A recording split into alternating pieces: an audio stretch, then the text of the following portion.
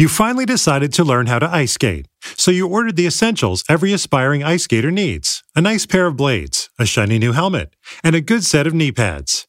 And you used your Bank of America Cash Rewards credit card, choosing to earn 3% cash back on online shopping, which you put those rewards towards an essential piece of post-skating recovery: a heating pad. Visit bankofamerica.com/more rewarding to apply now. Copyright 2020 Bank of America Corporation. Hello, and welcome back to another episode of Open Floor. I'm Andrew Sharp, and on the other line from the Washington Post, Ben Golliver. What's up, man? Not too much, Andrew. You know, one of my favorite little pet phrases around here has always been cute stories, and I think most people take that when I say that to mean that I'm just being like completely dismissive, but I do tend to mean that in a somewhat positive way too. And if we're looking around the NBA like this year and last year, I don't know if you would agree with me, weren't the Pacers like peak cute story? I mean, Victor Oladipo salvages them from utter ruin, the small market team gone bust because Paul George doesn't want to be there. All-star, all-NBA, all-defensive, most improved player, gets him into the playoffs. Career year, huge numbers from Indiana University. Like, this is a Disney-level cute story. Wouldn't you agree? Yeah, the cutest possible story. I'm not going to let you pretend that you're not being dismissive when you say teams are cute stories. But yes, the Pacers were a good story that everyone could enjoy. And it's tough because when you started out on that cute story angle, I knew we were going to start talking about the Grizzlies and the Pacers. And they are now the polar opposite of a cute story. This is a really sad, kind of depressing story. Yeah, that's where I was going. I mean, imagine a Disney flick. Everything's going great. Hometown hero saves the day, and then the screen just goes black like the end of Sopranos, and you're just looking around like, wait a minute, what did I pay for? I don't think it's saying too much here, Andrew, to call the Oladipo injury a catastrophic injury with catastrophic timing, with catastrophic long-term repercussions for that franchise. Like, I realize that sounds a little melodramatic, but the whole thing was very carefully oriented around him in a multi-year process as they were building. They were just at this moment here at the trade deadline where they really could have gone for it, shaken things up, tried to make a little power play to get him a second star with all their expiring contracts and everything else. Their salary cap book was like in a perfect spot to make moves, and then the nuclear bomb just gets dropped on their season. Now they're looking around like, what are we supposed to do? Yeah, it's pretty awful, in part because the injury he actually suffered, the ruptured quad, I'm not a doctor, but that does not sound good, and particularly for a player who relies on explosiveness as much as Oladipo does. Andrew, how often is it worse than an ACL? Like, where people are like, what does this mean, Yeah, once people start saying that, that's where you really have to take a pause and say, man, this is tough. And this is going to be tough for Oladipo to recover from, for the team to recover from. And it's hard, too, because, anybody who had watched the Pacers over the last month or two has seen Oladipo out there not looking right. And so, I mean, part of my reaction over the last 24 hours was to wonder, was it worth it for him to be playing at 60, 70, 80%, whatever he actually was? Because he kind of looked gimpy for various stretches of the whole season, at least after he suffered that injury. Great point. I mean, he was soldiering through, and it caught up to him. I mean, I don't think there's really any way around it, and I'm sure he felt the obligation and the pressure to do it because they had handed him that franchise. He is so popular there locally. They had so much success the previous season, and they were having a lot of success this year too. But that came with real dark consequences in terms of his career. The other aspect that I didn't mention on the timing, I did mention the trade deadline, and we should probably explore that a little bit more. But the other aspect is their schedule. If you look to date, they've had the easiest schedule in the NBA, and if you look at their future schedule here coming up over the next couple months, they've got 2 against Golden State, 2 against Denver, 2 against Boston. Like, they're heading into a murderer's row, right? And so they've survived pretty well without Oladipo this season, and I think that we'd probably all agree that they've overachieved to kind of be in that 3-seed range. But I don't see any way they don't slide at least out of home court. I don't think they're going to free fall because they're getting quality contributions from so many different guys, whether it's, Bogdanovich, Sabonis, Turner, kind of the list goes on. But to me, this is a team that they had a chance to win a first-round series and really make some noise this year if they were fully healthy and clicking. Now, I don't see any way they get out of the first round, and I think that should influence their strategy going into the deadline. Yeah, and that would be the one counter I would offer to what you said at the beginning here. I mean, it is obviously catastrophic for Oladipo and the Pacers' chances this season. I just, I don't know if the stakes are that high either way. And I don't mean to sound dismissive here, but I didn't think that Oladipo was ever going to be the guy who could be the number one on a contender. You did sound dismissive there. I did. No, I know. But it's just, look, the Pacers were A, cute story, but B, also a really cool story. And I think it's been awesome to watch how hard they've played and the progress of guys like Miles Turner and Sabonis and Oladipo himself. I mean, like, his breakout last year was one of the wildest stories we've seen over the last 5 or 6 years. We got questions all summer, like, who's this year's Oladipo? Like, that just doesn't happen. And so watching Oladipo turn into that guy was very, very cool. But I also would say I don't know if, suddenly a budding dynasty has come undone. Of course not. They had a clear ceiling regardless. I'm not going to argue with that, but I do think that they had a pretty interesting path to being really good. And the reason why I bring this path up is because, Kevin Pritchard, former Blazers GM, a guy who I've kind of followed his career for, at least a decade. He's into this management guru stuff, Andrew. I mean, he's got a book called Help the Helper. He's one of these guys who's probably memorized that book, How to Go From Good to Great. And there was a path for this team to do that, to go from good to great. It involved... You think so? Well, listen, hold on. Hang on. Let me lay it out. He's probably one of these guys who's got that book, Going From Good to Great, memorized. And I think if you squint hard enough, there was a path potentially opening up. And here's kind of how I see it. It required Oladipo being an all-NBA level player, right? That just being the foundation guy. It involved cashing in their significant salary cap flexibility this year to get sort of a second star or a true sidekick type player. It involved having guys like Miles Turner and Domantas Sabonis locked in for pretty long stretches because those guys are either on their first contracts or about to enter their second contracts. And it involved basically just being that scrappy group who just sort of spins the pieces around that core and gets themselves in positions to, in an ideal world, conference finals and maybe a dumb luck conference finals run or finals run. Now, they're never going to win the title, but there was something brewing there if Oladipo was really like a top 15 type guy and solidified there because they had just so much flexibility and so many chips to cash. I mean, guys like Collison, Corey Joseph, Bogdanovich, Thaddeus Young, like every single one of those guys is on an expiring contract. They had picks that they could have traded going forward. Like if they wanted to be opportunistic and aggressive, this was their season to do it, right? But when you look going forward, Sabonis now is going to have to get paid. So pretty soon he's going to be looking at that extension. Miles Turner has already gotten paid. They're going to have to they're going to have to figure out a solution at point guard because I don't think Collison or Joseph are really the long-term solutions there. They're going to have to pay Bogdanovich this summer. Like the bill is coming due, right? And so this was their moment to act. And it wasn't the widest window, but there was that window where maybe you could talk them into being like a top 3 team here in the East for the next few seasons. And now I think they're really kind of saddled into this future of, slightly better than mediocre, but not somebody we have to take seriously.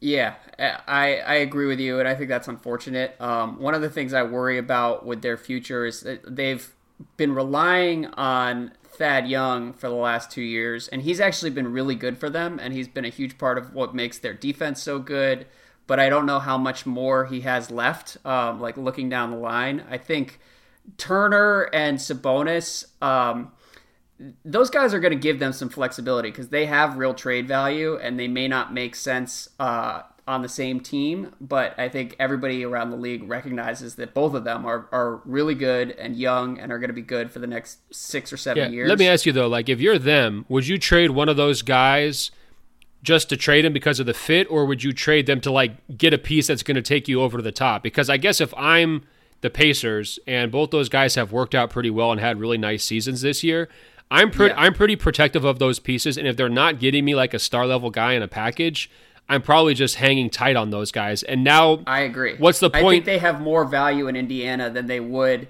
if you're just flipping them just for like a better fit. But what I'm saying is, like, if you're wondering about Indiana's upside over the next like 4 or 5 years, they will at least have the option to dangle those guys as stars become available and if they want to take some risks to try and kind of like raise their ceiling a little bit, there's at least some pieces they can try to move around. The last question I have here before we move on, would you trade for Mike Conley after the Oladipo injury? Because the Pacers are the one team that's been mentioned over and over again as a Conley destination.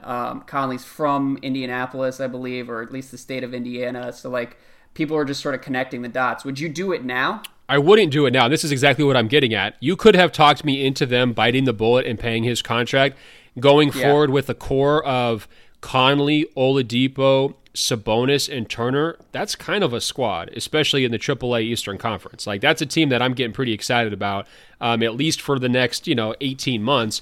But if you don't know when Oladipo is coming back, and you don't know if he's ever going to be 100% again, why are you going to be taking on like 60+ million future money that's owed to Mike Conley? I just don't think you can justify that if you're the Pacers.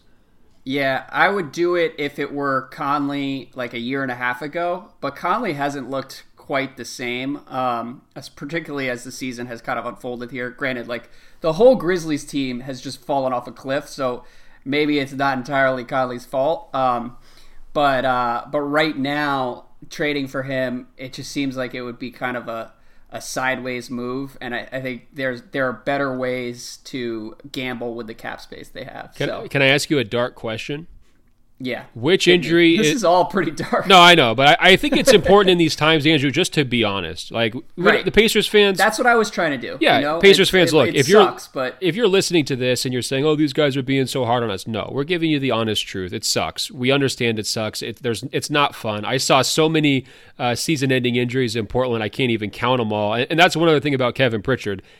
There's been no one who's got more experience being in this specific situation than him, dealing with Greg Oden multiple times, dealing with the Paul George injury when he was GM for the Pacers when he goes down. But my dark question for you was, which is worse for the Pacers sort of big picture long term, the Paul George injury when it happened or the Oladipo injury when it happened? That's a tough one. God, first of all, I forgot that the Paul George injury was only about 3 or 4 years ago. I would have to go with the Oladipo injury just because I think the lift that he provided, like, everyone around that franchise, including fans who were ready to kind of like swear off the NBA and then fell in love with the team last year, were like, this is amazing. And there were options going forward. So I think to suddenly press pause on all that momentum is even more deflating than the Paul George injury was. I guess that was in, 2014 or 15? Yeah, the reason why I asked that question is I think it's pretty closely split. Like, I think the emotional side will say Oladipo because I think he was more beloved by Pacers fans. And, like, the upward momentum that they sort of hadn't cashed in yet was so kind of intoxicating and like, hey, it's us against the world, we can do it, and all that stuff. But you look at that George injury, I mean, didn't that basically precipitate the end of a team that was, conference finals? Like, Roy Hibbert's life, basically, his career anyways, just essentially ended after the Paul George injury. That team, fell apart piece by piece by piece. That was probably the golden era of Pacers basketball here for the last, 10 years? Or maybe post Reggie Miller, that was about as good as it got. Yeah, and pretty much for the next 5-10 years going forward. And had he not got injured, it's definitely one of those what ifs that, how long could the Pacers have milked that? So, you know what? I would love to read a book on what happened to that Pacers team because it wasn't just Paul George. Like, I'm hearing you talk about it. I'm remembering the rest of that starting lineup. Like, George Hill suddenly kind of regressed. Danny Granger had fallen off a cliff over the final couple years there. David West, was he still on the Pacers at that point? He was, but he was one of those pieces that sort of started crumbling. Him and Lance and Hibbert. It was just like year after year. Lance part too, yeah. They kept shedding guys. It was such a mess from top to bottom. And then you're right that the George injury was kind of like the straw that broke the camel's back. But there was so much weirdness over the final year or two there. I would love to get some on the ground reporting from anyone who was around that team. So Pacers writers, I'm ready to read. Just you hook it up. Candace Buckner, your new colleague, maybe you can get her. Yeah, well, Pacers fans can look forward to this great follow-up. Not only are we going to twist the knife here, your season's over, but we're going to dig into the muck and remember the worst memories of your entire lifetime as a basketball fan. Sounds fantastic. Yeah, I'm going to see Candace tonight. I will lobby for it. But moving on, the Conley side of this, McKay in Utah says, I understand the Jazz aren't going to land a LeBron or KD, although that drives me nuts, he says. Utah is great. Why does everyone love LA? It's polluted, crowded, and expensive. It beats me. And then he continues and says, so should the Jazz bring on someone like Mike Conley or Otto Porter, knowing that the contracts are rough, but they aren't going to get a megastar in free agency? What do you think, Ben? And also, additional question from me. Do you ever feel like a sellout living in Los Angeles and yet constantly extolling the virtues of life in Utah? Wow. This got pretty personal. It's time for you to take a look in the mirror, man. This got really personal. You all right? Yeah. No, explain it. Explain yourself to McKay. That's all I ask. Everything okay over there? Look, there's some places for recreation and some places for business, Andrew. What can I say? I'm in the center of the basketball universe. I mean, you can go anywhere in the world to watch basketball and cover it. You want to be in LA right now. That's a great answer. I agree with that. I mean, I go out to Bryce Canyon and I see all the hoodoos, they're beautiful rock structures. I don't see a lot of LeBrons. I have no idea what a hoodoo is. I don't see a lot of LeBrons out there. But here's the thing. Mike Conley and the Utah Jazz was my ideal fit. As soon as it sort of became clear that he was being shopped, because Utah is going to struggle to get the guys like McKay mentioned. Mike Conley already plays their system. It would be a pretty smooth balance between him and Donovan Mitchell. I think, the regression that you were seeing in Conley and you described a little bit earlier actually works pretty well because he wouldn't have to be the lead dog in Utah. That's going to be Donovan, right? Yep. You have him run some pick and roll with Rudy Gobert. It's going to be an alley-oop parade. There's no question about that. And I think he fits in with their defensive culture, teamwork, buy-in, and all of that stuff. I know the Utah fans, they really want Tobias Harris. They want to just plunder him from the Clippers. I think that's like their number one goal, just because they want that extra, floor spacer and scoring option. And obviously it would be one of those like pre-free agency moves where you trade for him if you can, and then try to like wine and dine him in Utah and get him to, sign on this summer.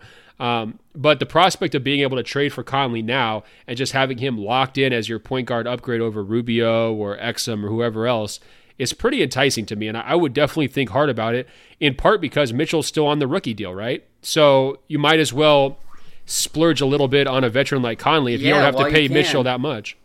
That's a good point. I like Conley in Utah more than just about any other destination that's been floated because it does, he needs to go to a team that's not going to ask him to be who he's been over the last 8 or 9 years. I think that's the best case scenario for him because he can still help, but he's just not going to be like a 20-9 elite defender, borderline all-star. And I think coming in with clear eyes is probably healthiest for everyone. So I like Conley in Utah. I also really like Otto Porter in Utah. And, the Wizards are going to be trying to save money, I think. I don't know that. That's not reported, but it's not an accident that Otto has been floated in a dozen trade rumors over the last 2 months. And is there any piece you want coming back for him? Well, and so that would be my question on Utah's side is I don't know who they can really trade that's going to have much value to either Washington or to Memphis. If they're trading with the Wizards to get Otto, they have to hope that Washington's just trying to avoid tax penalties, clear his salary off the books, and is going to take 30 or 40 cents on the dollar. And Memphis, I don't know what kind of value someone like Ricky Rubio has to them, or a pick that's probably going to be in the 20s. And that's my question is, though, it all kind of comes undone. But is there a better offer out there for Conley? I think that's a fair question. I mean, if they're offering a first-round pick in salary cap relief, that's not nothing if you're the Memphis Grizzlies. I think and you're trying to pivot and enter a different era of your franchise. They have a lot of money tied up in Conley and Gasol, and they're not going anywhere. to me, I would be less worried about the quality of the players coming back and, more playing the asset game if I was Memphis. Yeah, well, there's some initial Grizzlies talk. I think we started with depressing Pacers reality, and I don't necessarily know if we need to go too in depth to how depressing the Grizzlies have become and where we are with Gasol and Conley. Here's how we should view the Grizzlies, though. This is basically Jaren Inc., right? I mean, hasn't that now been officially revealed? It's now going to be his show. So sure. Do you think it's actually better for them to just hang on to Mark? I mean, how much are they going to be able to get from Marc Gasol? I can't imagine it's very much. Teams don't really need centers. The good teams don't need to pay him as much as he's making. The bad teams, I don't think would view him as like a guy who's going to be a needle mover, bumping them into a playoff conversation, for example.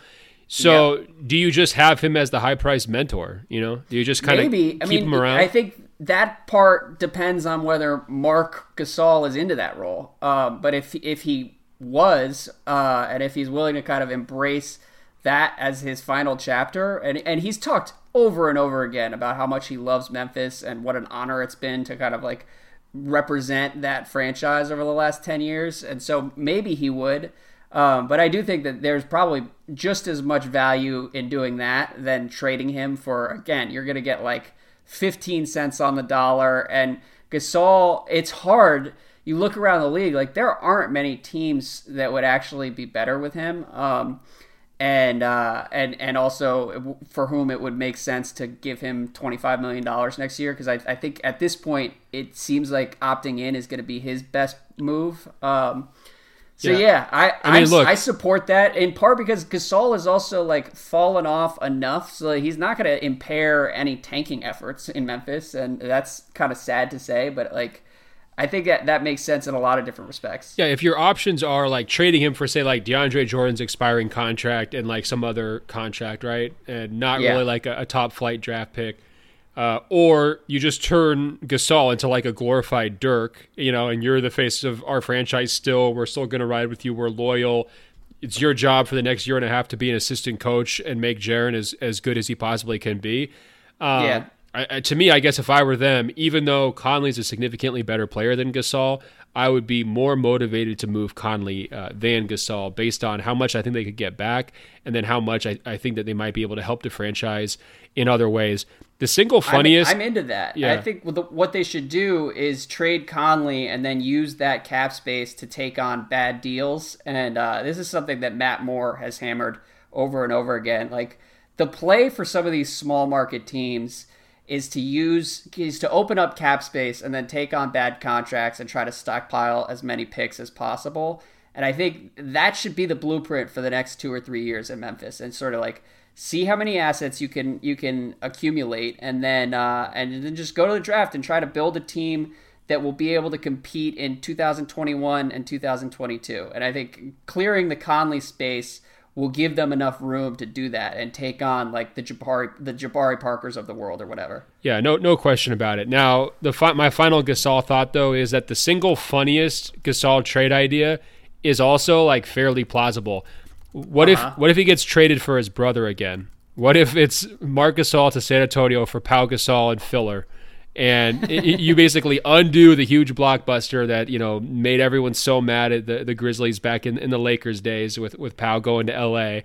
And now you've got DeMar DeRozan, LaMarcus Aldridge, and Marc Gasol as your core of just we're gonna try to grind you up and mid rangers and slow you down defensively. It's not crazy, is it? Well, I support that idea because I don't know what the hell the Spurs do, but they're able to extend guys' careers about 3 or 4 years longer than anyone would have ever expected. And I think we're seeing Pau hit the end of that line. And so he's kind of he's got one foot in the grave basketball-wise.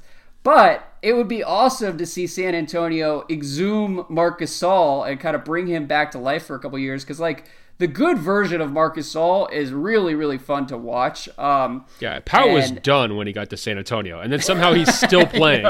Yeah, well, and he had kind of a year or two there where he looked okay. I still have no idea why they paid him when he hit free agency. I believe that was the summer before this one.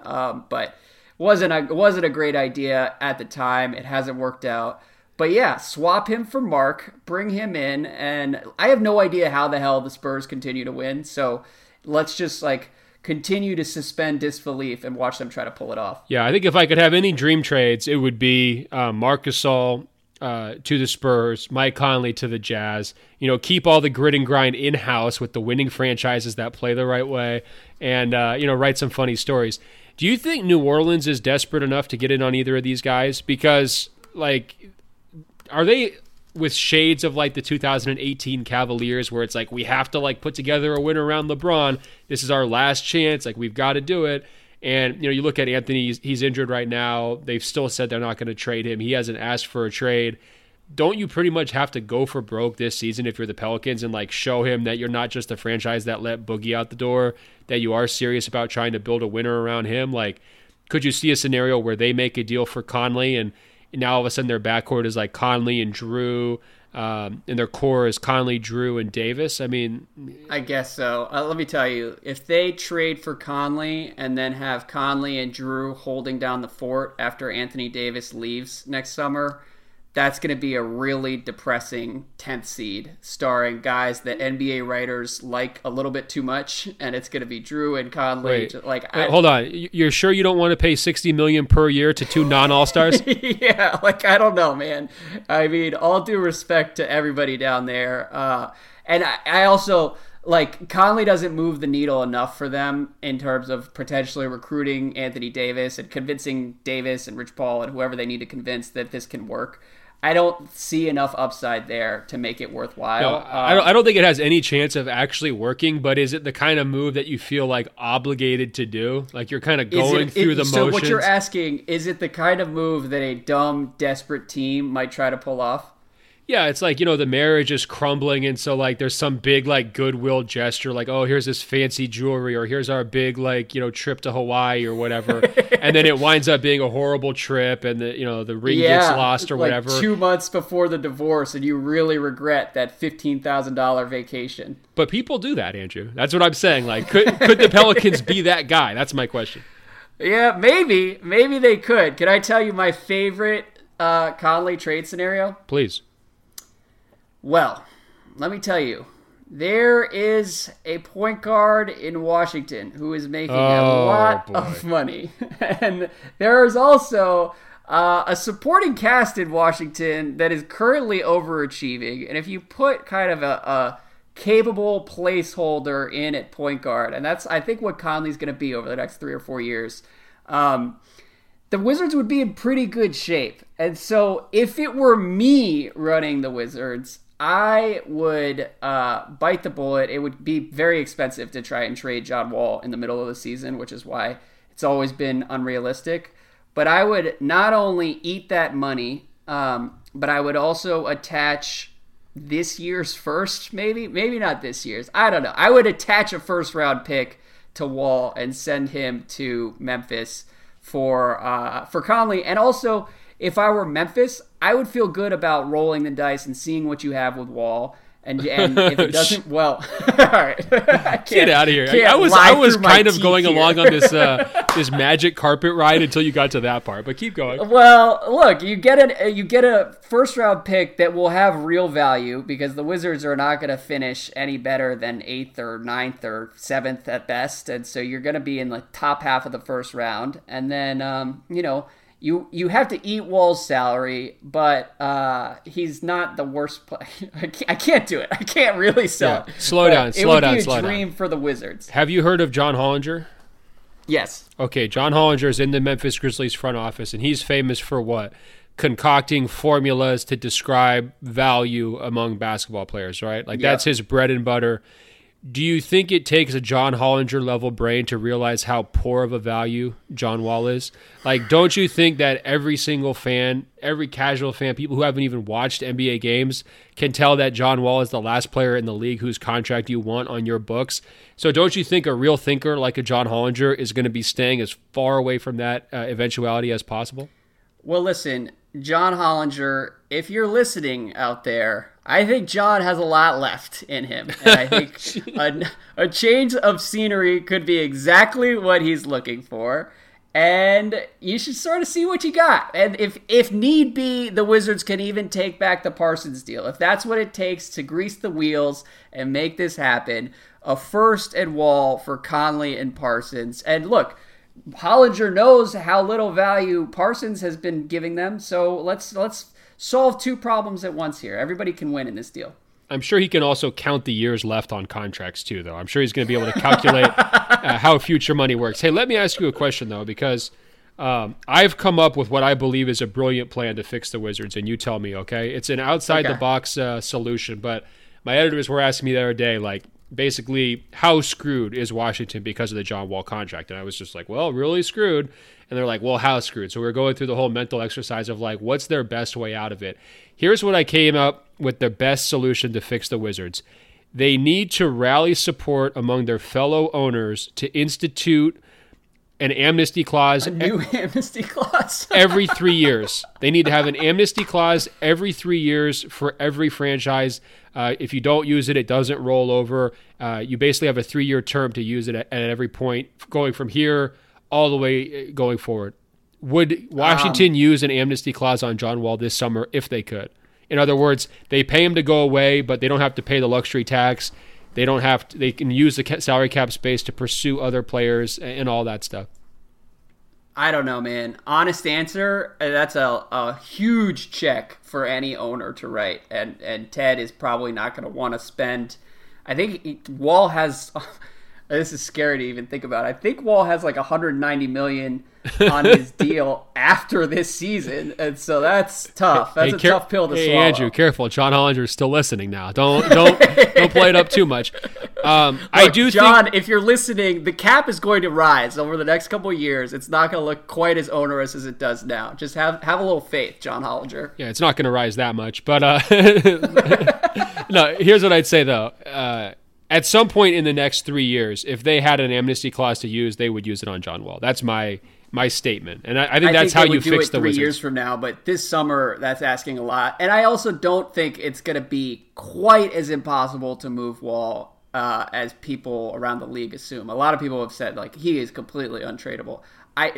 Jokes aside, I do think that he has a little bit of upside if teams are willing to get him for basically nothing. And teams like Phoenix, teams like Orlando, like they have nothing to spend cap space on anyways. So rolling the dice with Wall isn't the craziest thing in the world. Okay, and, Andrew, my phone's ringing. I can hear Ernie Grunfeld on the other line. He's actually hoping you will volunteer to convince Bradley Beal to remain patient and then re-sign during this 3-year period as they wait for the amnesty of John Wall. Because that's a real factor here too, right? Like, how long are you going to ask Bradley Beal to sort of like, okay, you're the guy, but you're not really the guy. We're waiting for, Mr. D. Ruggs' best friend to come back, and then everything's going to get turned over to him. I mean, at some point, this needs to be Beal's show just entirely, right? And if I'm Beal, it's like, give it to me or trade me. That would be my mentality. Maybe not right now, but within the next 12 months. Shout out to D. Ruggs, wherever he is. You sent me his Instagram a week or two ago. Ruggo to Don. So the Beal thing is interesting, though, in part because he's playing really, really, really well right now. And if this were to continue and Beal were to lead the Wizards into the playoffs, granted it's the East, granted nobody cares, and I hear all that, but like if Beal puts them on his back and averages like 27 and 7 and 5 rebounds or whatever, like he would be at an All-NBA level, I believe. And if he makes All-NBA, he may be eligible for a Supermax extension this summer. And the Wizards are already the ultimate cautionary tale for how the Supermax can really screw teams. And so I think that they would be looking at that saying, look, like Brad, we love you, but we can't do this. Like, you have to understand, we cannot commit this money to you. And we haven't really seen a team do that. Just straight up say, we like you, we want to keep you on our roster, but we're not paying you. And that would have some interesting ramifications, I think. You better trade John Wall to the Grizzlies, man. Like, if that's going to be your rationale, it's like, oh, well, sorry, we already got Wall's contract. We're kind of stuck here. We already paid Otto, so we're not going to keep Beal. That's how you hustle backwards. I think that's the phrase, Andrew. Well, it's interesting because everyone in DC wants to make the playoffs. But if you make the playoffs, you're going to have to start having the All-NBA conversation with Beal. Anyways, continuing on to another guard who is playing out of his mind right now. Great transition. I want to read this email from Tom in Osaka. Shout out to all our Japan listeners. Tom says, and he wrote this on December 12th. He says, all we keep hearing is how the Rockets are failing because of a roster crunch and Chris Paul's regression. So shouldn't they just tank here since they're already so far gone? Why not just write off this year and get a top 8 pick? Either the rookie can help you because he's got a great upside and he can add some athleticism, or you can flip that pick to get you a star who gets you a little bit closer to a title. And Tom then followed up this week asking us to please not hit him with the cold takes treatment. And so we're not doing this to shame Tom, but I do think in the middle of the Harden hysteria here, it's important to remember how screwed this team looked 6 weeks ago. And I think that's Harden's scoring has been out of this world. We are kind of like watching a run that's crazy now and is going to look even more insane when we revisit it 10 or 15 years down the line. But it's also just unbelievable, like how much he has saved their season here. Like the Rockets, like when you see the team they have out there, they just have no business being in the thick of the playoff hunt. Like some of the guys they're rolling out every night. But Harden has been so unbelievable that it just doesn't matter. Yeah, that's a top 5 player for you. It'd be nice if Anthony Davis did that. No, just completely kidding. That's true. I do think that gives him the edge in all future Brow arguments because that had been a talking point for a couple years there. Not really kidding, but I'm kidding. He saved their season. I was never that worried about the Rockets. I mean, clearly we had to adjust them out of the pencil them into the Western Conference Finals conversation, and I still think that we need to adjust that because I'm not ready to elevate them to that status yet until we see Chris Paul back and looking good. But there's no doubt that Harden has single-handedly carried them. I've been wondering, have you thought about how he's kind of crashed this whole ball hog debate a little bit? Because guys like Kobe and Melo, they took crap from the analytics community for years and years because of high volume shooters and maybe they're inconsistent, they're taking tough shots and it's hero ball and it's this and that, right? Then you've got Westbrook who comes along and his usage rate is just plus, it's over 40. He's doing everything. It's obviously to the detriment of his team. He's got one style where it's I do what I want, and that kind of becomes this whole thing that the smart basketball fans sort of nitpick. Yeah. Then you've got the Golden State Warriors on the complete opposite of this end of the spectrum where it's kumbaya, spread the ball around, lead the league in assist rates, all of Klay Thompson's shots come off of an assist, Steph has to do the little dirty work and all of that, right? And so they're on this kind of higher plane by themselves, and most people agree that's the right way to do it. But then here you have Harden crashing this whole conversation where it's I'm going to use as many possessions as Westbrook. I'm going to play for a team whose assist rate is basically bottom 3 because all I do is just pound the ball, and the only assists we get are assists that I personally make when I'm kicking out to a wide open 3-point shooter once the defense triple teams me. Yeah. And his shot attempts are through the roof, but when you look at his shot quality, I mean, to me, he hardly ever takes bad shots. He takes contested three-pointers that he can make. He takes wide-open three-pointers. He gets himself really quality looks going to the basket. He can create for himself a wide-open mid-range jumper, which he's capable of hitting, and he goes to the free throw line constantly. So, I think, the Rebecca Lobos of the world who are on Twitter kind of angry that Harden's not passing the ball more and it's just dribble, and everybody's watching. I think there's some truth to that.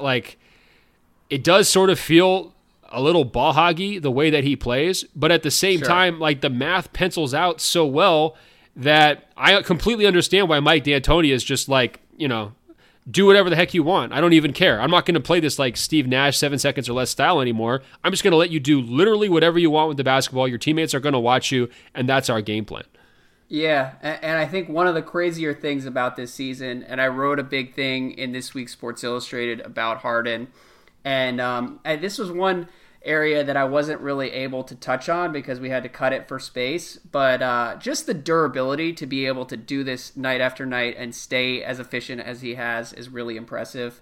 And, I don't know how much of a difference there is between what Harden is doing and what Westbrook was doing, except that Harden is a good shooter and Harden takes better shots. And so as a result, the Rockets' offense is significantly more efficient than OKC was back in 2016 or whatever. However, I think they're similar in key aspects in that, like, everybody could watch Russ at his peak, his MVP season, and say, this is incredible. This is like nothing we've ever seen before, and this is definitely not going to work in the playoffs. And I think part of that is also true with Harden because he's having to do so much that A, he's probably going to wear down, and B, he makes the Rockets easier to guard in a 7-game series. And so that's why I think Morey recognized that, and that's one of the reasons he traded for Chris Paul a couple years ago, because he knew you needed to mix in some variety. Yeah, no, it's a great point. Chris Paul is going to determine how serious we have to take them in the playoffs. There's no question in my mind about that. I guess the distinction I would draw between him and Westbrook, though, is like I always thought Westbrook was playing hard with purpose, but he wasn't playing with a purpose. He didn't have a grander vision, right? To me, Harden has that grander vision, and he sticks to it possession after possession, quarter after quarter, half after half, game after game, month after month. Like, they know exactly how they want to play. They're doing it by the numbers. It's a smart math equation that they're able to sort of basically beat almost everybody with outside of, Golden State and San Antonio and other elite teams once they get to the playoffs. And he doesn't deviate, right? So even though they're both holding the ball constantly, even though they could both be accused of sort of ball hogging, to me, it is significantly different from sort of a philosophical standpoint. But I do wonder, if I'm the Golden State Warriors and I'm watching, James Harden do this at the same time, sort of in diametric opposition to what Golden State's done in terms of spreading the ball around, everybody contributes, even Kevon Looney gets to be a hero once in a while. Right. I'm wondering if I look at Harden and I just kind of snub my nose and almost wonder if he's bad for basketball. You know what I mean? I think that there's definitely some of that on the Golden State side, and some of their complaints are valid too, because you look at Harden, and there are two things for you though. Do you think Harden? I mean, you wrote an incredible feature story, like you mentioned. Everybody should go read it on SI.com. Do you think Harden is bad for basketball? Like, if you had kids playing basketball, would you want them to watch Harden? Because we can marvel at his stats and we can count up all of his records. But if you're like the Rebecca Lobo of the world, do you think he's like a good influence on the game? No, I definitely do not have a problem with the way Harden is playing. And it's funny because, I've been critical of him over the years. So writing the feature was its own little challenge for me to sort of sit there and be objective and look at what he's doing. And those challenges are going to continue, by the way, as both you and I start to do more kind of feature work and have to deviate away from long-standing takes. It's going to be kind of an adventure along the way. But the Harden stuff, here's the thing. Basketball is best when there are all kinds of different styles out there. So I think it would be bad for basketball if everyone around the NBA began playing like the Rockets. And to some degree, that's happened. And I do think that that's bad for the game. But I think watching Harden do this night after night, you just have to sit back and be like, I can't believe this is real. I can't believe he's not wearing down. I can't believe it's getting crazier as we go. Because I wrote that story and filed it a week early, basically. And I had to sit back and root for the Rockets to not lose. And then they lost Capella. And then they lost Daniel House and had to send him back down to the G League. And none of it really mattered because Harden just kept getting more and more absurd. And that's how the last 5 weeks have been in Houston. So in that respect, all you can do is sit back and be like, holy shit, how is this guy real? Yeah, and the backlash reminds me a little bit. Remember when Mark Jackson was like, oh, Steph Curry, he's going to have all these kids shooting these crazy three-pointers, don't model your game after Steph Curry, and it was kind of implying, when he was in a broadcasting role, that Steph was almost bad for basketball. It reminds the criticism of Harden reminds me of that a little bit, because I don't think you can teach a kid to be the next Harden, just like I don't think you can teach a kid to be the next Curry. You can be Trae Young out there shooting crazy three-pointers, but James Harden, I think is the most skilled foul drawer in NBA history. Like, there's guys who took more free throws, but they were getting fouled because they couldn't make the free throws. Harden can make his free throws. Nobody wants to foul Harden. He gets to the free throw line because he can control his defender's body better than the defender can control his own body. One thing I've been doing recently when I watch him get fouled is I just watch the defensive defensive player throughout the entire possession. If you only watch guys who foul Harden, Andrew, their lives are so miserable. They're making mistakes Totally. they're making mistakes they spent all day preparing not to make, that they listen to their coach tell them not to make for hours. They're incredible athletes. They're on balance. They're some of the best basketball players in the world, and Harden can manipulate them better than they can manipulate themselves. And I do think, like, kind of big picture in terms of appreciating Harden, like, I could tell, like you're describing when you're writing your piece, like, you gave him the credit that he's deserved, but you didn't love doing it, right? Like, you weren't like excited about it. I'm not going to sit here and claim to be Harden's number one fan all of a sudden. I definitely respect him, and this run is wild, but there are still some questions I have. So, yeah, reading your piece, it kind of reminded me, I'm like not great with pop culture references, right? But, like, if the Warriors are like the Beatles, right? Or the Warriors are like Michelangelo, I still feel like Harden is in this, like, avant-garde category where, like, maybe he's like the heavy metal artist that is so good and it's so good at heavy metal that eventually the conventional music critic has to be like, all right, like, this guy is good. I don't want to listen to him, but this guy is, like, really good for his standard. Or it's like that avant-garde art show you might go to, like, in New York City where, like, literally they're throwing, like, blood against the wall and it's like there's a dead chicken corpse on the ground. And, like, you study that kind of stuff for years and years. You're like, all right, I don't get this whatsoever.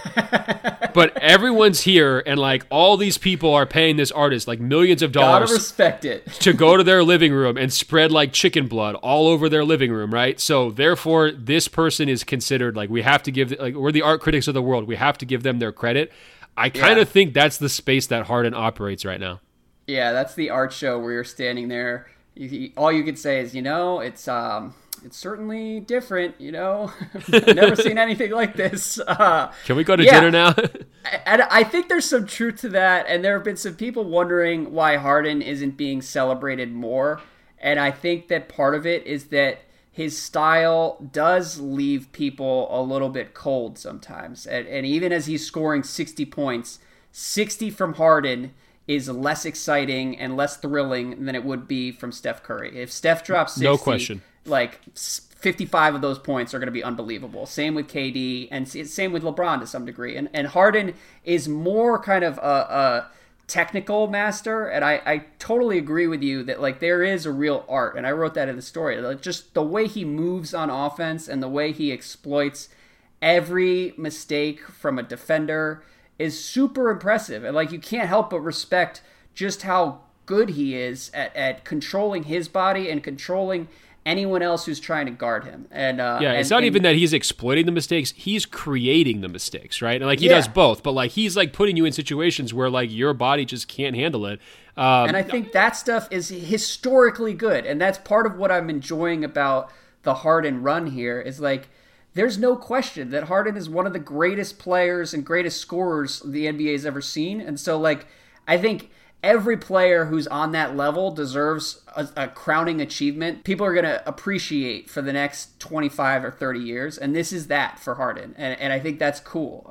Nailed it. You nailed it when you said Curry's 60 is going to be prettier and more exciting to watch than Harden's 60. I think my plea to all basketball fans everywhere, if you're in this category where you're rolling your eyes because we're giving Harden all this credit, what I would say to you is this. Like, he is on a scoring run that only Mike and Kobe have ever done in the modern history of the NBA, right? Like, this may not happen again next season. The circumstances that Andrew's laid out to, like, contribute to it happening right now are very unique, and he is on another planet in terms of his game and his mastery. When you're watching him, imagine you're that guy going to the art show and you don't get it. Imagine you're that guy listening to, your younger brother's music and you don't get it. And instead of, continuing to fall into those same old excuses of, it's ugly to watch, I don't find it very entertaining, and all of that other stuff, open your mind expand your worldview, expand your vision, sit down and watch Harden go to work, because this guy is putting on masterclasses night after night after night. It may not be your cup of tea. It's an acquired taste, but you should be appreciating it if you love good basketball. I love when you take to the pulpit and start lecturing the fans. But I agree with you. I think that everybody should just kind of like chill on the Harden criticisms, because literally anytime there's a Harden, it happened to me, it happened to, and me, there were also people being like, are you kidding me? Did Ben Golliver ghostwrite this piece? Like, where is the sharp we've heard from the last 3 years? But there are also, beneath any Harden tweet or story, there are all these fans being like, who gives a shit? He's doing this with free throws. He's taking 40 shots a night, whatever. The thing I would add to everything that you said is, as crazy as this streak has been, it's also been just critical to everything the Rockets are trying to do, and he's winning this way. And that's part of what makes it so cool, is it's not just Harden losing his mind in a bunch of games that don't really matter. Like, he has kept them afloat by being progressively more ridiculous as each week passes. Yeah, and that's why if I was the Warriors, this would bother me even more than the Russ situation, or like, the keepers of like the right way to play basketball, because he's just good enough at it to make it his team's best strategy, right? But it isn't the best overall strategy. Is this how any team should really build itself if they're trying to achieve like basketball nirvana? And I think pretty strongly the answer is no there, right? I mean, the whole is almost always greater than the sum of the parts. If you have 5 balanced, talented players, that should beat out even one extraordinary player. And the fact that Harden is able to push the Warriors to Game 7 last year's Western Conference Finals, is able to have this huge turnaround narrative that you were describing earlier. If I'm a guy who like has strength in numbers tattooed on his chest like Steve Kerr probably does, it would drive me up the wall. Totally. And by the way, just for context on that Rockets piece, you and I were podcasting like 6 weeks ago, and I came on and we were talking through Houston's struggles, and I said, like, this is a byproduct of the collective bargaining agreement and just how difficult it is to really maintain a contender in like today's cap landscape. And so I initially was headed down there to write about everything that was going wrong for Houston, and then like my trip got delayed by a week or two, and by the time I actually got down there, Harden had basically made all of the problems irrelevant, and so the story became about him. But it's a credit to just how ridiculous he's been. And on the Warriors side, as far as their criticisms are concerned, they're not entirely wrong, because I do think you can look at Harden and his step back, the way he's shooting on step backs is another thing that you can say, like, James Harden is going to ruin basketball, blah, blah, blah. But, like, nobody in the history of the league has been able to be as effective with that shot as he's been, and that's not going to be easy to replicate. So, but in addition to that, if I were the Golden State Warriors, I would look at him and be like, look, half of those step backs are a travel. And you look at how effective he's been with the crossover, well, great. He's allowed to push off on almost every crossover he does. And so, like, there are valid criticisms, and the way he's officiated is kind of its own conversation. I didn't want to get into it in my piece, but that's all going to be part of the Harden experience, like, for the next 5 years. Yeah, I guess my concern here is if you want to be the next James Harden, not only are you going to have to learn how to do that crazy step back that you're describing, but you're also going to have to convince your coaches, or you're going to have to kind of create a structure that allows you to just dribble for 18 seconds every single possession where your teammates are just staring at you, and you have to be good enough at doing that to not have sort of a mutiny against you, right? And so if I was a high school basketball coach, I would be like, praising, like, hallelujah to what Golden State stand for. And I would be like banning Rockets games from my team. Like, I would not let my high school teenagers watch what Harden's doing, because everyone's going to want to do that. It looks like a lot of fun to get to do everything on the basketball court. And I think if you have Harden's level of skills, you can do it. If you don't, it won't work. Yeah, well, and it's a credit to Mike D'Antoni. Everybody down there just loves that dude, and I love talking to him. He had a lot of great quotes in the piece as well. So go read it. We've talked too much about the Rockets, but moving on, I don't know if we're going to even get to some of our other substantive questions here. We don't need to talk about Justice Winslow. Shout out to Justice Winslow, all right? We've had a Justice Winslow question on here for the last, 3 rundowns. Yeah, that's enough. Shout it out. But Andrew, we've got more pressing concerns because the fans have been coming through in a big time way at openfloormail@gmail.com, openfloormail@gmail.com. They were hammering you with amnesty requests, were they not? Yes, very quickly, because we also have to fit in your Lantern segment, of course. Darn right. Other email. But for anyone who missed it, Ben and I put out a request for fan amnesty applications and had people write in to talk about how miserable they are.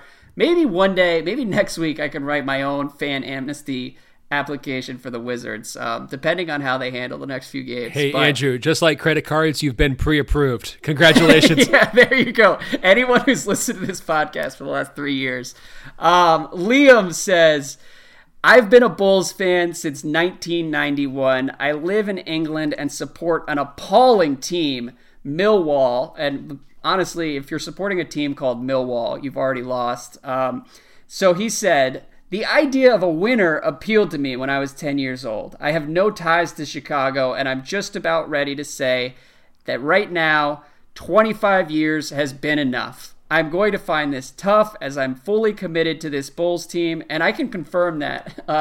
Liam has sent several great Bulls emails over the last few years. Probably 300 Bulls emails over the years. Yeah, they're always pretty good. And he says, I'm jealous of the Australian fans who pick teams linked to players of their nationality. I guess Joel Freeland is the best UK-born player, and that Portland gives me Trail a Blazers loose tie legend to the Blazers. Yeah, so he says, look, following Chicago is taking its toll. I notice I've gone from a mild-mannered, affable guy to a drill sergeant who has his children completing burpees before breakfast and telling them I'm juiced for their school reports.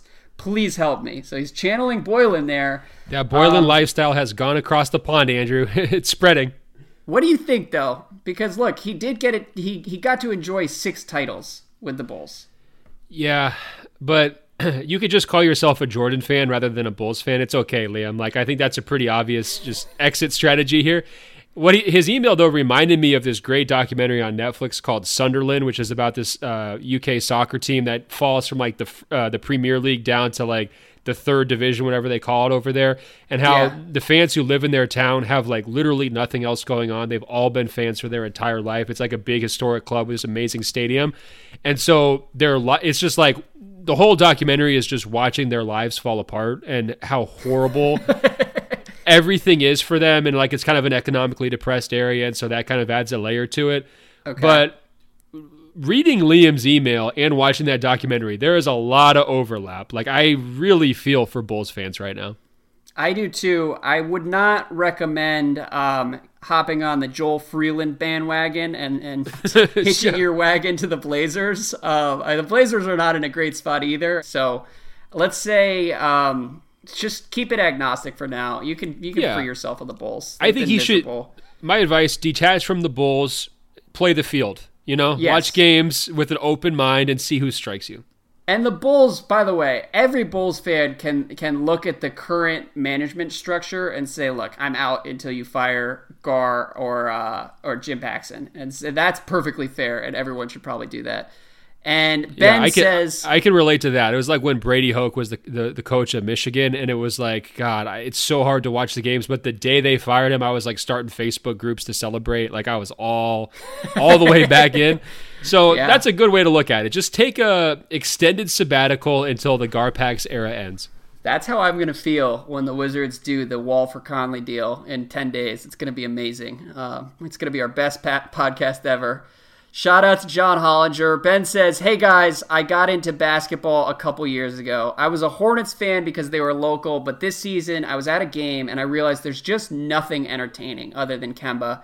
And even Kemba, he's catching double teams left, right, and center because he's the only good player on the roster.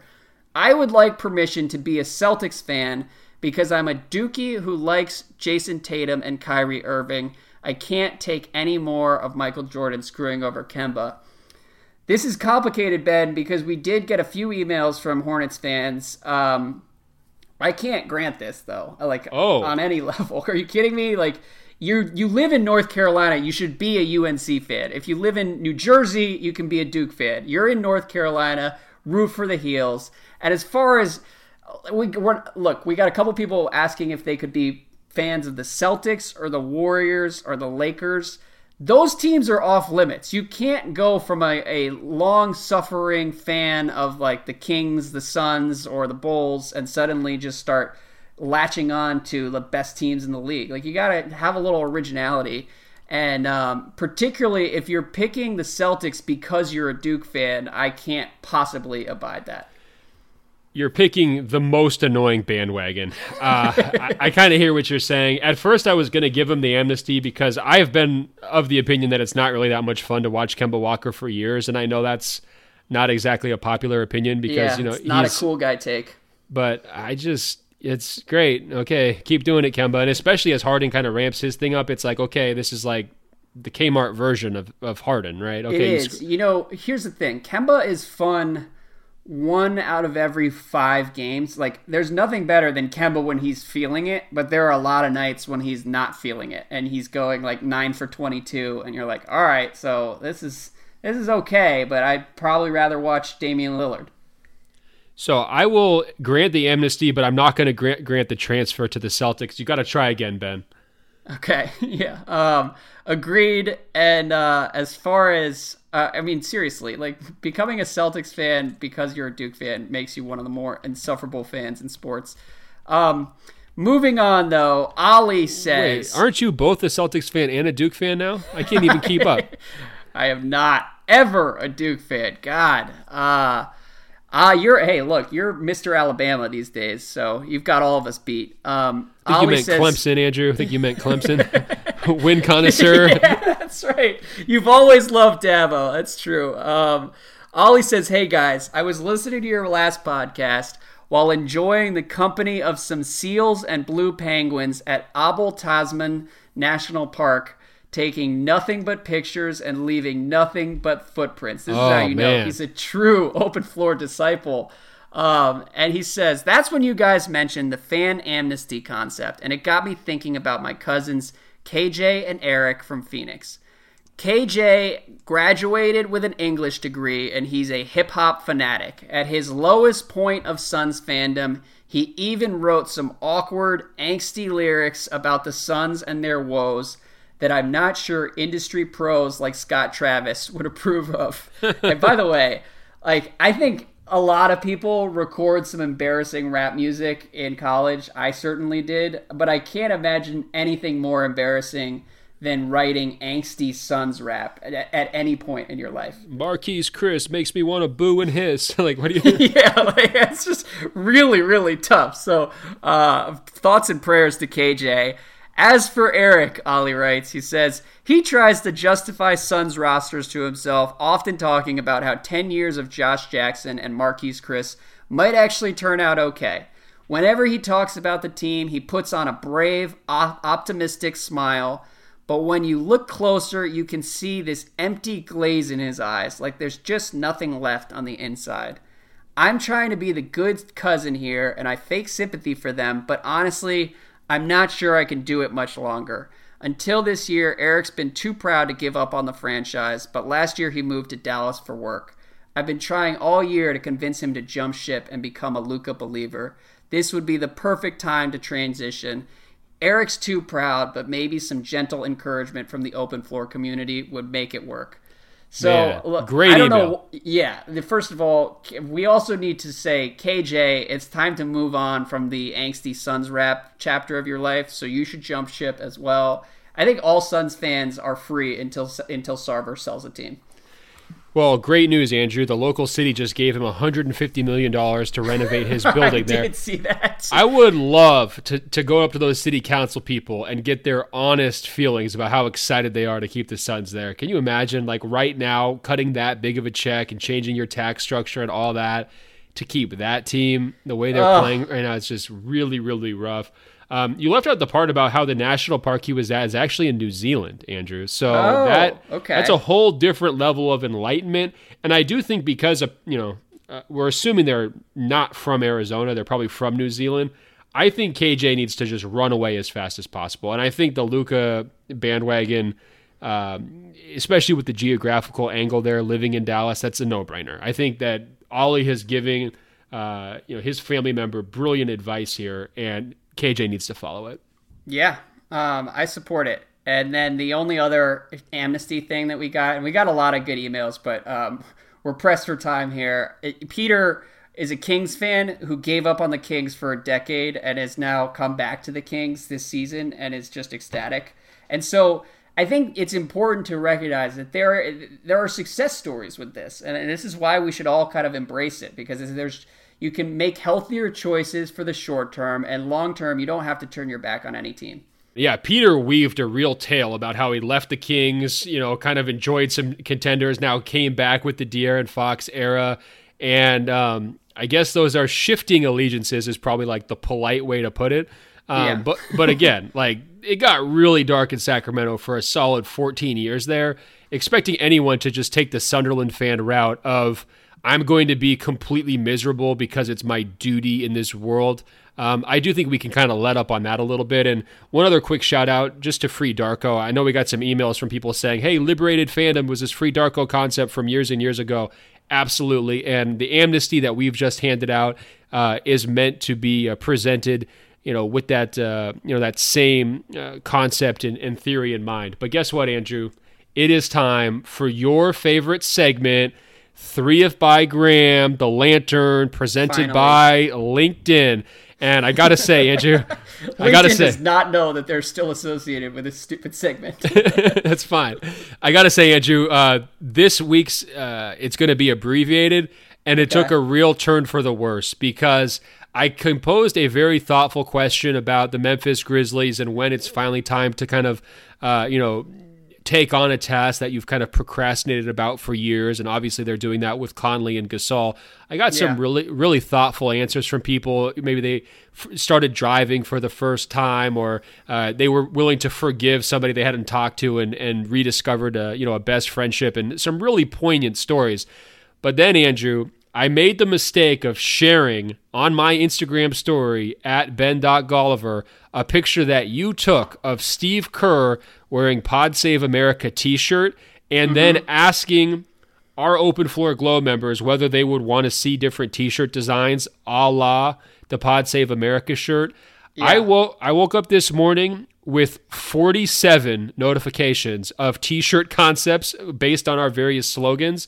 I have whittled this list down, and I need you to rank them on a scale of 1 to 10, how likely you would be to wear these shirt designs proposed by our listeners in public. Okay, this is not just wearing it around the house. You're going to put your Mack Weldon sweats on, and you're going to wear one of these t-shirts, okay? Well, can I just say a couple things before you jump in? Please. Okay, first of all, if we ever do have merchandise, which I think we should do at some point, a lot of podcasts do it, it'd be fun. I would feel pretty weird about wearing it, but maybe we'll get there. Oh, too cool to wear your own.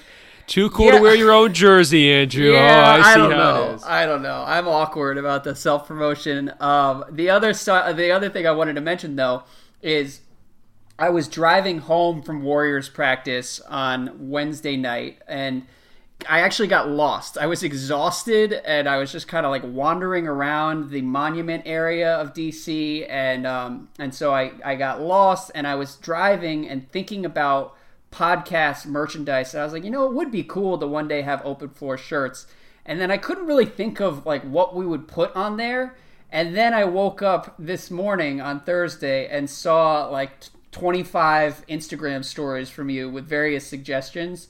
And all of them were really good, and so it would be it's in keeping with the theme of the podcast, where the listeners are 10 times better at this than we are. Yeah, and they're one step ahead of you. You're reticent to wear your own t-shirt, but I think that the listeners are trying to encourage you to be like one of those real estate people who like slaps the picture of themselves on the side of their car and drives around with like their picture and phone number. That's where we're going to get you here after we run through some of these best ideas for the t-shirts.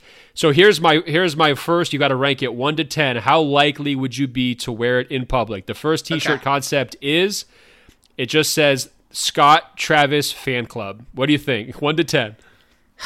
I'm into it. Let's give it a 7. I think Scott Travis maybe Scott Travis sounds like a parody of a country singer, but might also be a real country singer. So it'd be kind of a weird look, but sure, let's do it.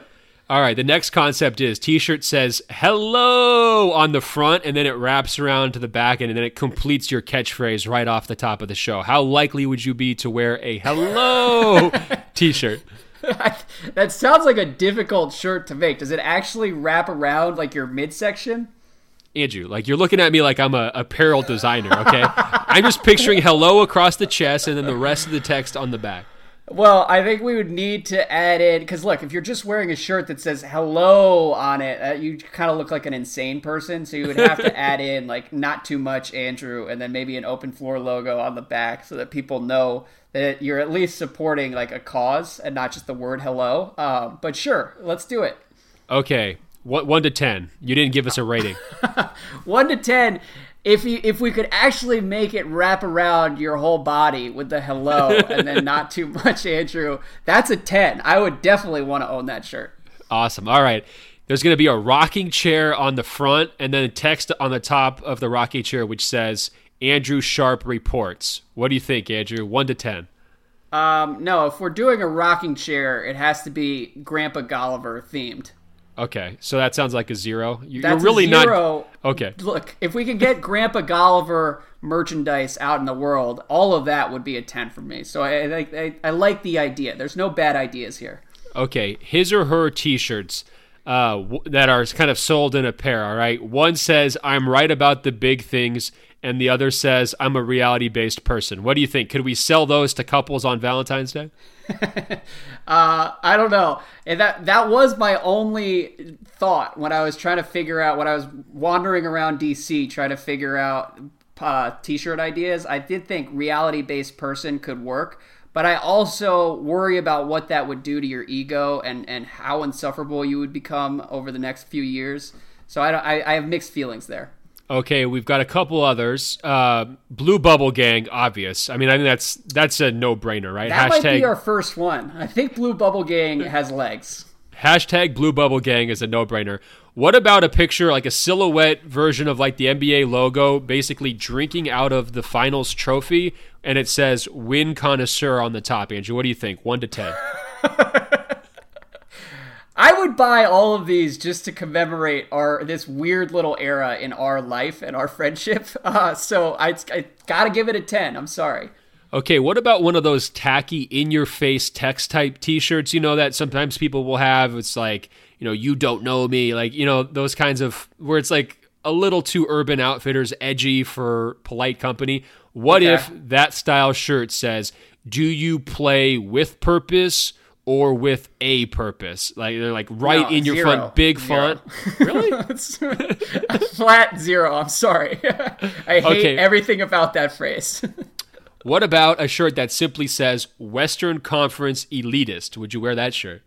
That's another one that I saw you post it, and we could definitely sell like a good number of those shirts. So yeah, 10. I would never wear that shit. Are you kidding me? What if we did a Raptors knockoff color scheme and logo, replacing the Raptor with a ferocious termite, and it said Toronto Termites? What do you think, Andrew? 1 to 10. Well, that one's going to be tough to sell. I don't know many Raptors fans who want to self-identify as termites, and then I also don't know any other NBA fans who want to shout out the annoying Raptors fans. But we should at least design it, throw it up on Instagram. There's no harm. I think the Reddit Raptors fans are in on the nickname now. I think they've embraced it. I think they've tried to use it to define themselves. All right, There's no way I will ever go to Raptors Reddit. Okay. I can't imagine how much they hate us over there. A couple of other quick obvious ones, and then we'll wrap up here. I mean, Sorry Elizabeth, I think, is a no-brainer. Sorry Elizabeth is a no-brainer, and it's one of those things. I was thinking about it because you posted it. Like, I think probably more than 60% of our audience was not listening to us when you launched into the original Elizabeth rant a couple years ago. I'll go back and try to find the episode, and we could highlight it. But that would be great. Greatest hits. Because I don't think anyone understands Sorry Elizabeth. But yeah, I would definitely want a Sorry Elizabeth shirt. Okay, what about a LeBronzo shirt? Are you in? No. Whatever, okay. man. What about the greatest ability is availability? Are you in? I think that's a 10 out of 10. That might be the real first shirt that we make. Okay, what about a silhouette of a screaming man with his arms in the air, and it says, Boylan Neighborhood Watch Committee? What do you think? Yeah, we should print those up immediately. I don't know if the Boylan jokes are going to have legs past the next 4 or 5 months, but let's make it happen as soon as possible. Strike while the iron is hot. All right, and the last one, which was recommended, Andrew, I will tell you, by many, many people. They said, the Greek shall inherit the earth, Giannis Inc. Do we need to just have a Giannis Inc. line? What do you think? Oh my God, yes. I forgot I said that, and yes, we should make that immediately. That's another one where I think we got to strike while the iron is hot and capitalize on this Bucks run. So the good news here is, based on your rankings, Andrew, I've got T-shirts for you to wear, different T-shirts for your various, podiums and your walk-ins to NBA arenas, I believe, for the next 3 weeks straight. I think you just approved 20-something designs. So that's fantastic news. I'm sure we'll get all over this. We'll probably won't make a single T-shirt, but if we ever do, that's where we're headed. Floor members. Yeah, absolutely. And I wear T-shirts almost every day of my life, so I probably would wear these. I mean, that's like I got a free Celtics shirt from a game I went to a couple years ago, and I'm not a Celtics fan, no matter what you say. Big Celtics fan. Every now and then, you just need a clean T-shirt, so I do end up wearing that bright green Celtics shirt sometimes, and I feel awful about it, but. So yes, I would wear all of this, and we should really look into it. That could be a summer project. Well, I want to. Oh yeah, please. Email? Yeah, let me just tie this off real quick though. Thank you to everyone who sent in those ideas. You guys were a lightning storm that basically overshadowed the lantern. The lantern was still functional, but the lightning storm of T-shirt ideas completely eclipsed it in terms of conversation. So I appreciate Andrew's amazing grades and willingness to roll with the punches. But we have one final spectacular contribution from an Open Globe member, don't we? I have no idea what metaphor you're even working with the lantern. You're lantern versus lightning. Is that supposed to be a metaphor? The lantern to me just seemed like a random phrase. Well, look, maybe I'll have to make a T-shirt to explain it to you, to spell it out for you. I think that there was an initial reference to Paul Revere or something. I don't know. Yes, Nothing the lantern is a communication device, right? We're using the Paul Revere, the light, to sort of pass messages back and forth via Instagram, Andrew. But we got so much activity, you could call it a lightning storm, that we were no longer able to even see the lanterns because of the activity. It was eclipsed. Okay. I probably should have paid closer attention in my 4th grade U.S. history class, but... you should have just paid more attention when I explained it 5 minutes ago. That's fine. Well, continue with this great email. Moving from America's history to across the pond, Dominic says, "Hey guys, let me tell you about the worst day of the NBA calendar. It's the one day each season that the NBA takes the game to London. I live in London. I love the NBA. Shit, I even listen to your podcast." Which is my favorite thing any emailer has said to us all year. Thanks for the compliment, Dominic. Appreciate that. Dominic continues and says, "I hate the London game. Let me offer some context here. It's often a pretty lonely endeavor following the league in the United Kingdom. When you find other fans, it's like you're part of a secret society of idiots who are willing to watch the first round playoff games at 3 a.m. But then, once a year, the league comes to town and all these half-arsed dicks come out of the woodwork, sorry Elizabeth, and suddenly act like they have a legit point of view on who should win Rookie of the Year. Tickets sell out in 10 minutes, so even if you're legit, you have zero chance of seeing the game. And if Adam Silver thinks this charade is spreading the quote-unquote global game, he's insane. All the media ever cover here is which football players are courtside and what they're wearing, and maybe whether the Wizards front court likes UK rap. And this will still be secondary in the news agenda to any Premier League player stubbing his toe. And I haven't even mentioned the gross teams they select every year to play this game. Put it this way. The Knicks and Nets are spending a lot of time in London the past few years. So Adam Silver, please do me a favor, all caps, keep the game out of London. And that's it.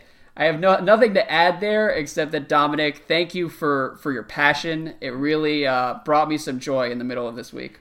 Incredible email, Dominic. It's funny because I just got done doing an interview with the BBC a couple hours ago, and the guy was trying to tell me how excited he was about that Wizards-Knicks game, and I felt the need not only to apologize on behalf of America for sending those two teams over there, but also just be like FYI, the NBA is a lot better than this. I know it was an exciting ending and all of that, but just realize you're not getting the cream of the crop over there. And we feel bad, but don't let that skew your perception of what we got going on over here. I also love it because the NBA, anytime their international efforts are covered, they are universally praised. And as well they should be. It's very cool. I've written about it, and I think it's one of the coolest parts about the league. But I do love Dominic bringing the counterpoint here, saying, just get this game out of my country. And I also like the phrase, half-arsed dicks. So thank you for everything, Dominic. Keep Great listening. job, Dominic. Great job, Open Floor Glow members. You brought the heat on all platforms this week. Go ahead, email us, openfloormail@gmail.com, openfloormail@gmail.com. And don't forget, search for us on Apple Podcasts by searching for 2 words. That's Open Floor. Find our page, scroll down, it will say rate and review, tap 5 stars. It's just that easy. It really helps us spread the word. Andrew, I know you didn't forget, we are on the world-famous radio.com/openfloor. Check us out there. Until next week, Andrew, I will talk to you. All right, man. Talk to you soon.